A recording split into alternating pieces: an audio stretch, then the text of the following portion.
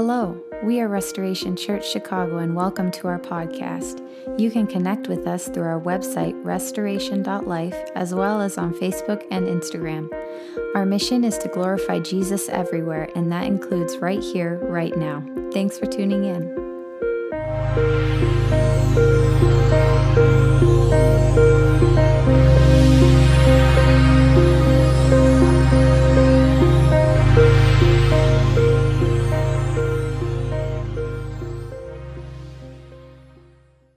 Well, good morning, everyone. For those of you who are new or visiting today, my name is Kalina, as you already said, and my husband Mike and I serve on the leadership team here at Restoration. This is our church family, our home, and we are so privileged and blessed to serve here. And what a journey we have been on. My first message was on camera, thanks to the pandemic. The second was at the loft, and now we are here. It's tough on my nerves to do this, and I couldn't even get comfortable in a space before moving on to the next one. It is so good, though. So good to look back and see how Jesus has carried us through every season.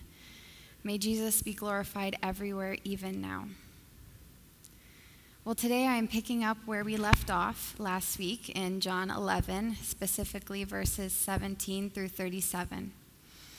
I was excited when Hugh gave me the text for this week because I recognized the chapter.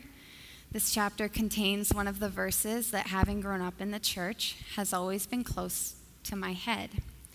Not my heart, my head. The verse is John 11:35. Jesus wept. Just 2 words long, this is the shortest verse in the whole Bible. And that is the reason this verse was always close to my head. As a child, it helped me in Bible verse memory competitions. Yes, I was that kid. It was one verse that took very little effort to memorize, but it brought up the tally for the total amount of verses memorized by a whole point, which could make or break the win. So lame, I know, but all that to say, I hope this morning this verse will touch your hearts as it did mine once I took the time to actually understand it, not just memorize it. Once I read this verse in its context and tried to really understand it, it did become very close to my heart, and it was never just a head thing ever again. And in case you're all a little concerned for me, it became close to my heart a lot longer ago than just these last couple weeks spent on this passage. My Bible competition days have been over for a while now, and I have properly loved this verse for a long time. Even still, it never gets old. There is fresh meaning and revelation every time. I'll recap quickly in case any of you did not get to hear last week's message. Lazarus, the brother of Martha and Mary, was sick and dying in Judea. Martha and Mary sent word to Jesus that the one he loves is sick. They are asking him to come and heal their brother. There is an understood urgency, and yet Jesus has decided to stay on the other side of the Jordan River for 2 more days before even beginning the trip to go to Lazarus. He has made some mysterious claims that imply he knows that Lazarus is sleeping, which he then clarified to mean he is dead. But then he also said that the sickness will not end in death. His disciples' heads must have been spinning. The text ended with Jesus saying, "Lazarus is dead, and for your sake, I am glad I was not there, so that you may believe. But let us go to him." These words of Jesus caught my attention because they sound a lot like the thesis for the whole Gospel of John, as stated in John chapter 20, verse 31. But these, the signs and wonders, the account of Jesus' ministry, death, and resurrection, but these are written that you may believe that Jesus is the Messiah, the Son of God, and that by believing you may have life in his name. John wrote about the signs and wonders of Jesus while he was on the earth, with the intention of convincing the reader that Jesus was the Son of God, so that the reader might also have eternal life. With this same heart and desire, Jesus is glad because he wants his disciples to believe. He wants them to believe in him and have life. Jesus was not glad about death. He was glad about the opportunity for life. Then the disciples decide to go with Jesus to Judea, even though it is dangerous for Jesus to be there, because the Jewish religious leaders wanted him dead. There was a lot of controversy surrounding Jesus. Jesus kept revealing that he was the Son of God, and the religious leaders were enraged by this. They hated him to the point of wanting him dead. But Jesus decided to go anyways. He knew there was more than death awaiting him. It is clear that Jesus had complete foreknowledge of what was happening, and his actions were intentional. He is carrying out a mission for the sake of more people believing that he is who he keeps saying he is, the Son of God. Now let's begin reading this morning's text, beginning in verse 17. On his arrival, Jesus found that Lazarus had already been in the tomb for 4 days. Now Bethany was less than 2 miles from Jerusalem. Let's make an abrupt stop here, because these are two statements that seem random without context, but there is nothing random about Jesus.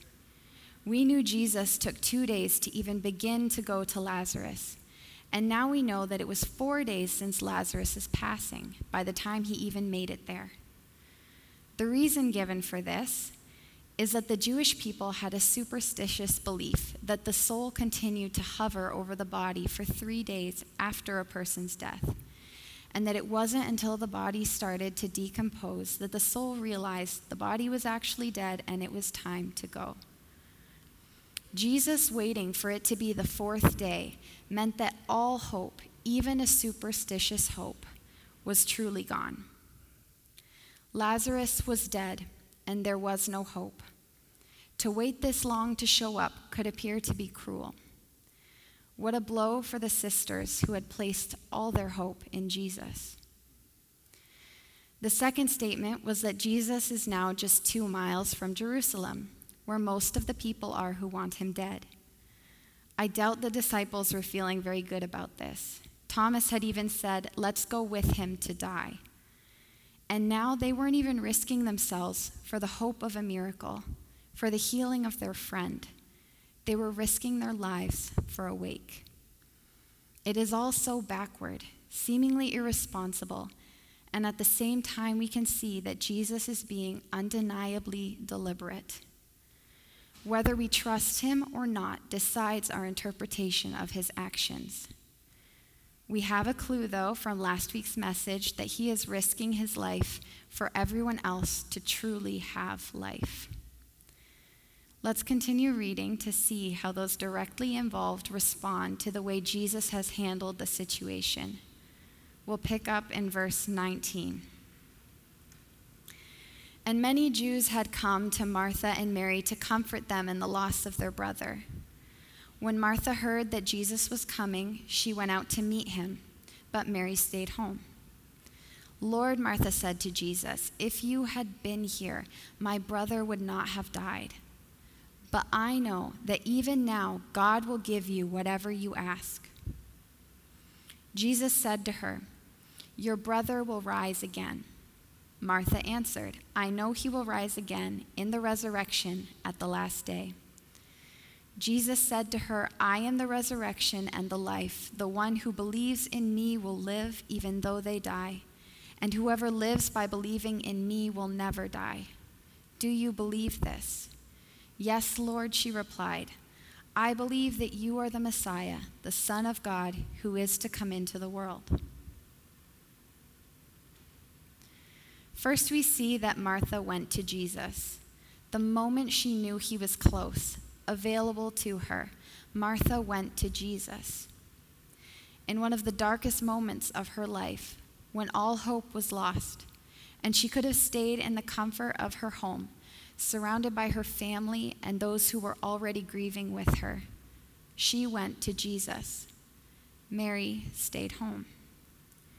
Stick with me here for a second, because I felt like I was getting to know these two sisters as I read this passage, And I went back and read the other famous story about them in Luke 10.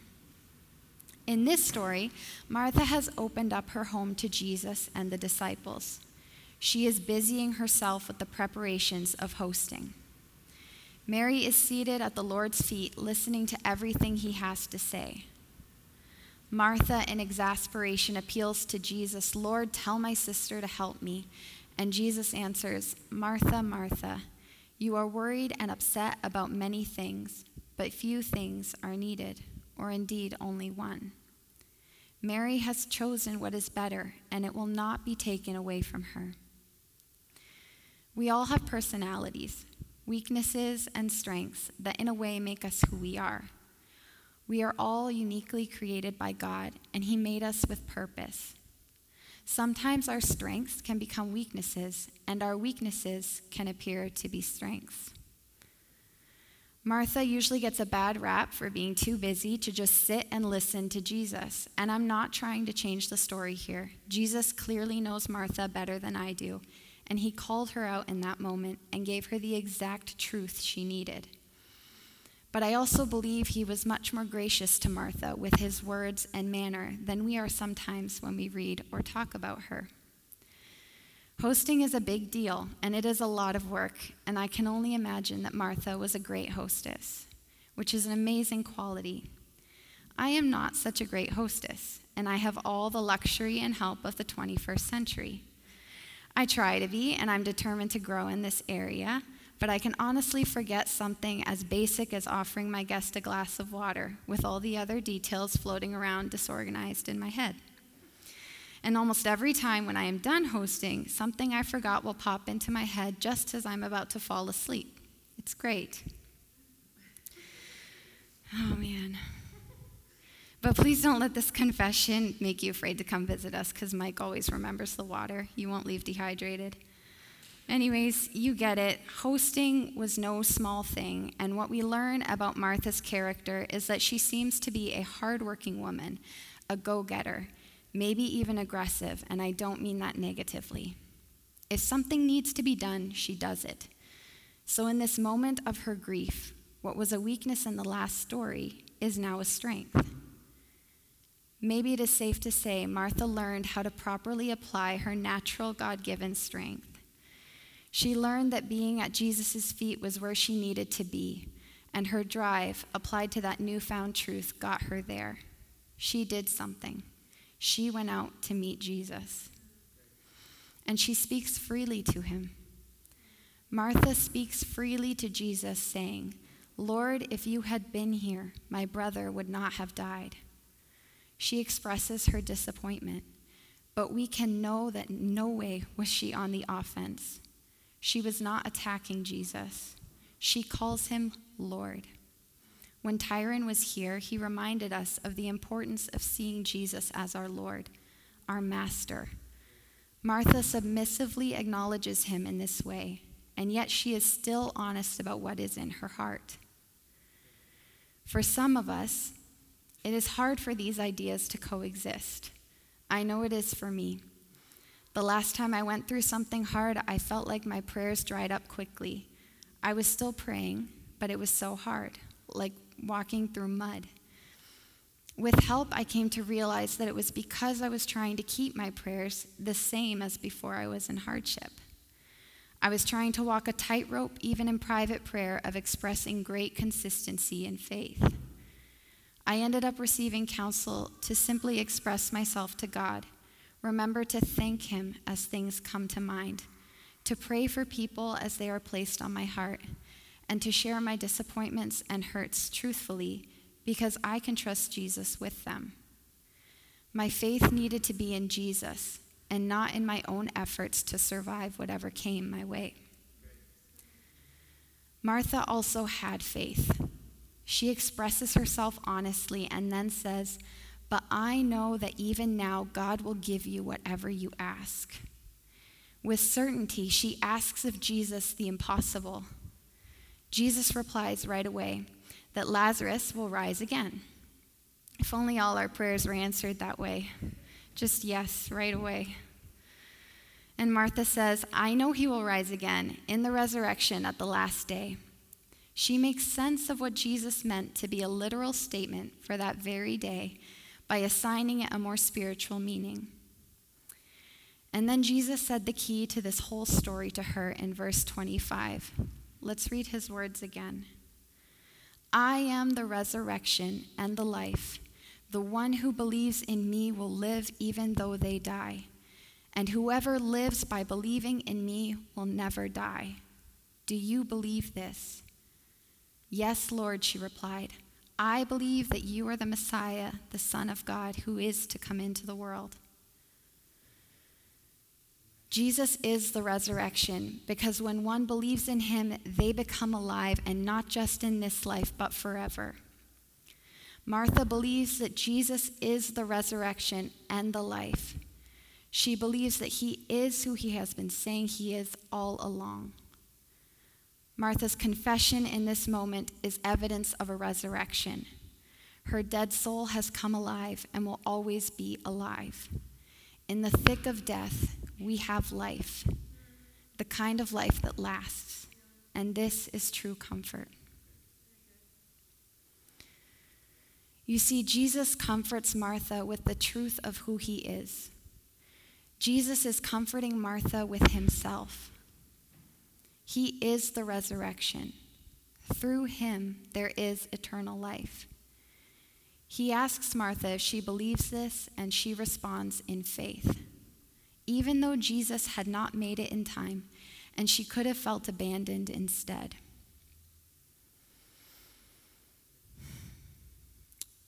Even though her brother was dead and past hope, and her earthly longing will surely not be satisfied. She believes that Jesus is the Messiah, the Son of God, her Savior. What a challenge for us. Sometimes we are desperate for earthly miracles, and that desperation takes precedence over what we have already received. Martha did not have the full gospel at her disposal. She did not know that Jesus would suffer torture and die to pay the price for her sin, and then come back to life 3 days later, breaking the power of death once and for all. And yet she believed. What a challenge for us who have already received the full gospel. Is it enough?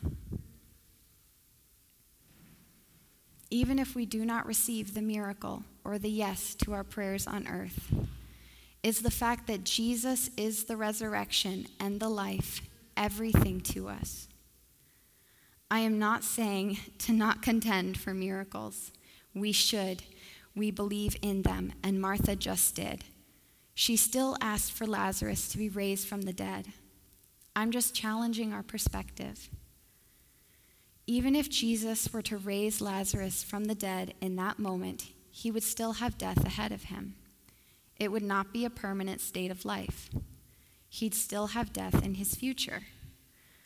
By all means, contend for miracles for the glory of God, but know that victory is already completely ours. Death is already defeated. Jesus himself is the resurrection, and through him there is eternal life. That is permanent, and he has made it so. Let's continue reading in verse 28. After she had said this, Martha, she went back and called her sister Mary aside. The teacher is here, she said, and is asking for you. When Mary heard this, she got up quickly and went to him. Now Jesus had not yet entered the village, but was still at the place where Martha had met him. When the Jews who had been with Mary in the house comforting her noticed how quickly she got up and went out, they followed her, supposing she was going to the tomb to mourn there. When Mary reached the place where Jesus was and saw him, she fell at his feet and said, "Lord, if you had been here, my brother would not have died." Okay, so we see many similarities here to Martha's encounter with Jesus. We see that Mary also goes to Jesus. Many others were there to comfort her, but she went to Jesus. So just in case you thought I was critiquing Mary's character earlier, when I recognized Martha's strength in going to Jesus immediately, I was not. We are all different, especially sisters. I should know I'm one of 3. We all may look like we were made with the same cookie cutter, but we're very different on the inside. So we're all different, and Mary had a lot of people surrounding her for comfort, and when she heard Jesus was asking for her, she went immediately without giving any notice. She also demonstrates faith with the same words as Martha. Lord, if you had been here, my brother would not have died. She and Martha had been talking. Again, there are a lot of similarities, but Jesus responds completely differently to Mary than he did Martha. I heard Tim Keller say, and I agree, that it is because Jesus is the perfect counselor. These are 2 very similar narratives, but as we have noticed before, they are 2 very different women. Jesus knew how to comfort each one according to her personhood. This is why when we find ourselves in need of comfort, we should run to Jesus. And we do this by taking everything to him in prayer. I am speaking from a place of conviction here, not consistent experience or practice.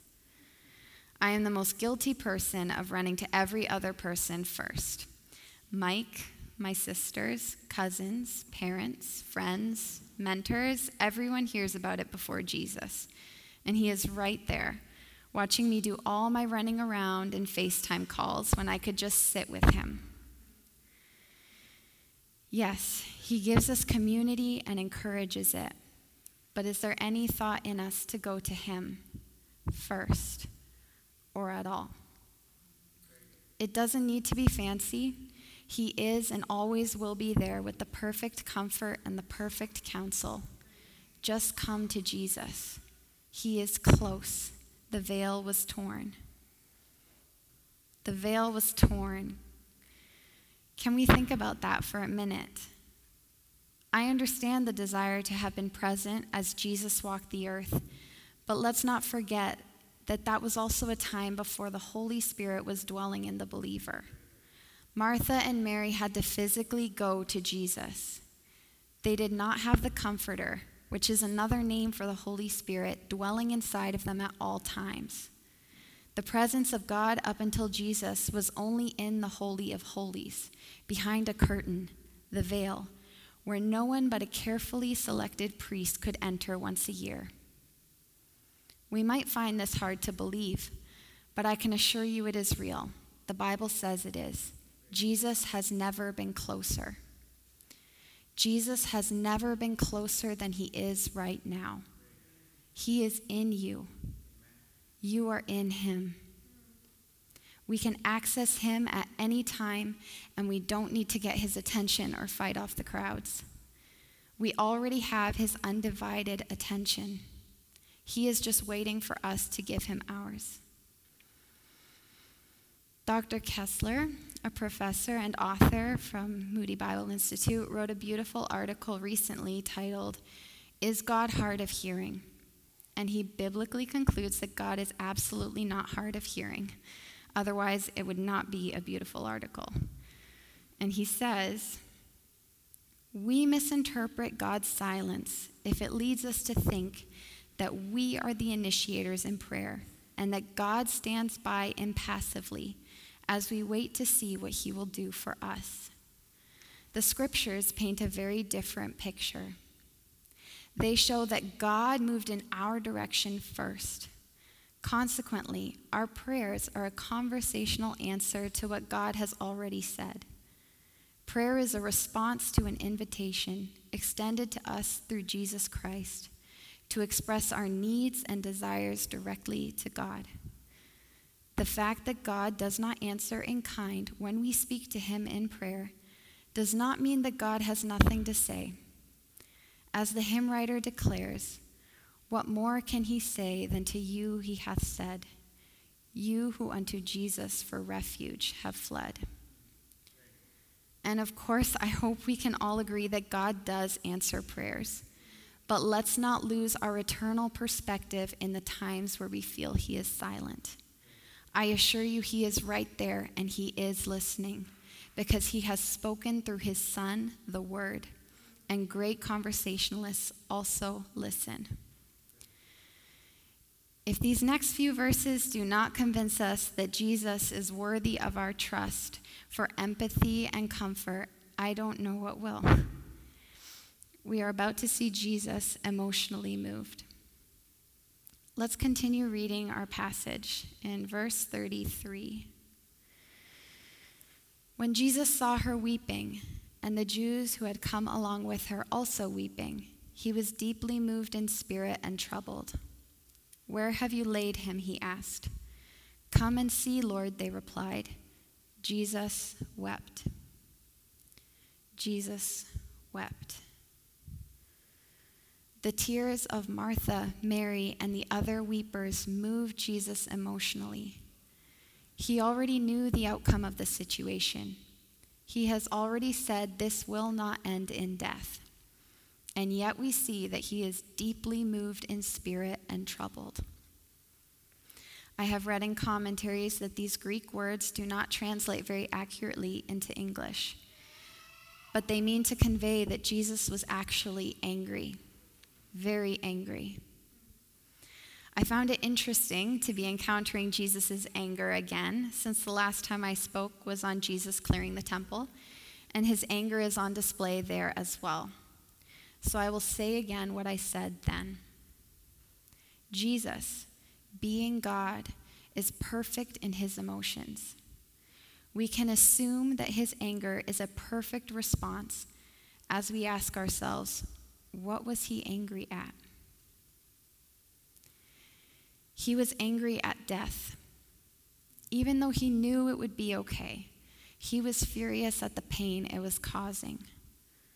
I feel like if we watched another human get furious at a situation that caused pain, when we knew they knew it was all going to be okay, we might deem them a little too dramatic. But Jesus, perfect in his emotions and his expression of them, understands as the resurrection, as life himself, the evil nature of death far better than we do. We grieve death. We do. But I believe that Jesus grieves it more. He understands it better. And he knows what it was for it to be absent, and he grieves its presence and all that it implies. Pain, sickness, sin, separation from God, finiteness. He is angry that death would torment the ones he loves even for a second, and he enters into their suffering with them. Jesus wept. And suddenly, this verse is not just the shortest verse in the Bible. It can't be properly measured. It holds a depth that is beyond our understanding, and it brings with it deep comfort. Jesus is weeping with the weepers. There is a distinction, however. The weepers would have been wailing and shrieking hysterically. Culturally, this was how the Jewish people mourned. You could hire people to come and do this at any funeral. Again, thanks to commentaries, we can know that there is a distinction in the word used for Jesus' weeping versus the weepers weeping.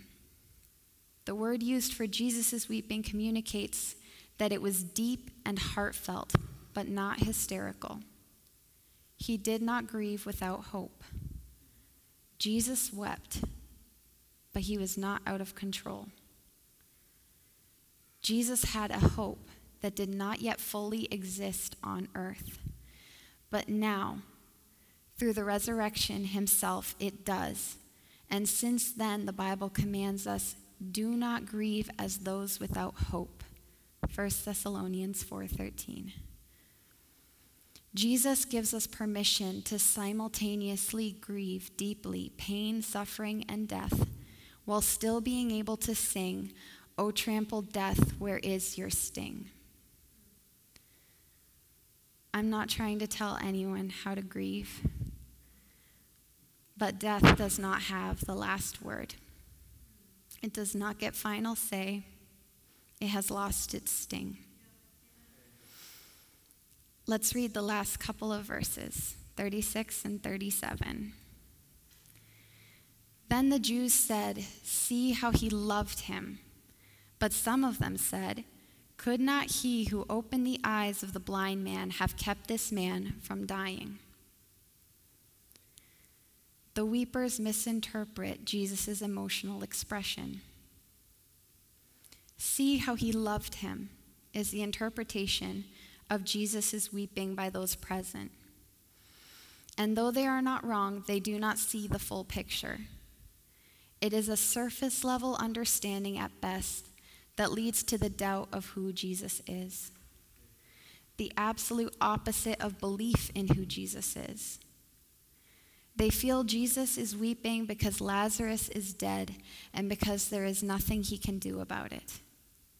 They believe him to be afflicted by the loss of Lazarus. Could not he who opened the eyes of the blind man have kept this man from dying? I believe up until this point, this must have been Jesus' most famous miracle. In John 10, the chapter just before this one, as people are trying to figure out who Jesus is, they filter it through this miracle as well, saying, "Can a demon open the eyes of the blind?" There is so much doubt surrounding the identity of Jesus. If there were no doubt, the question would have sounded more like a declaration.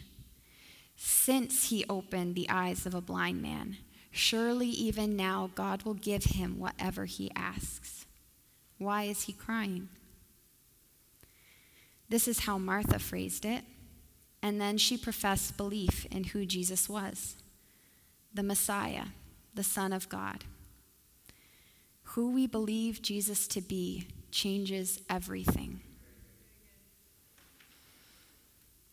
And so we end this week's section of John on a cliffhanger. I tried not to directly give the ending away, though it may have been implied, and many of us, maybe all of us, know where this is going. So can I encourage us to make this a little more personal? Who or what is your Lazarus? Is there something in your life causing you pain? Is there something that seems impossible? Anything that would take a miracle? Where are you in that storyline? Do you need to run to Jesus and tell him what has happened and how you are hurting? Do it. Run to Jesus. Pray and know that he is close and already listening. Contend for a miracle, knowing beyond a shadow of a doubt that the Son of God is able. Or do you need faith that Jesus is weeping with you? Sometimes we feel that Jesus is distant and suffering, or worse, that he is directing the suffering at us. But I would suggest, without getting into the complexities of the meaning of suffering, that he is suffering with us because our grief grieves him. Do not weep without hope. Weep with Jesus and know that he weeps with you. Jesus wept. And finally, is what this event foreshadows, the gospel. Is the gospel greater news than if your story ends the same way this one does, assuming we have all already guessed the ending? As I said earlier, some of us are desperate for earthly miracles, and that desperation is taking precedence over what we have already received.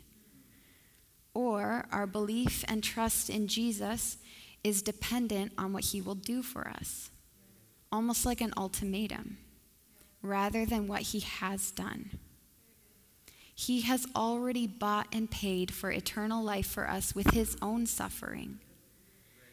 Lazarus would still have death ahead of him if Jesus raised him from the dead. And think about Job and his suffering. Remember Job? Job had 10 kids. The Bible says he frequently sacrificed for them just in case they sinned. He must have loved them so much. And as we know, they all die. He suffers many things, and in the end, God gives him more than he had before. including 10 more earthly children. And we think, yay, Job, it's all better now. But it's not. No child can replace a lost child. Not to minimize the blessing the second set of kids were, but they did not undo the suffering Job went through losing his first 10 kids. Not in 1,000,000 earthly years. That pain was only undone when Job stepped into heaven, his eternal life, and had 20 kids. Maybe I'm assuming more than I know here, but I just mean to say that there is some suffering that will not be fixed this side of heaven, even if we receive the miracle we are asking for. But the promise of Jesus being the resurrection and the life means that one day with him, all suffering will be undone. There will be no more death, only life. But for now, Jesus is the perfect comfort because he feels our suffering, and he is the perfect solution because he is the resurrection. Pray to Jesus. Weep with Jesus. Believe Jesus.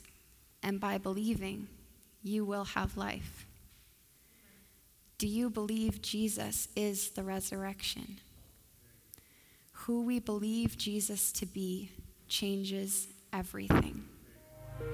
Thanks again for listening. We hope you were encouraged. Don't forget to connect with us through our website, restoration.life, as well as on Facebook and Instagram.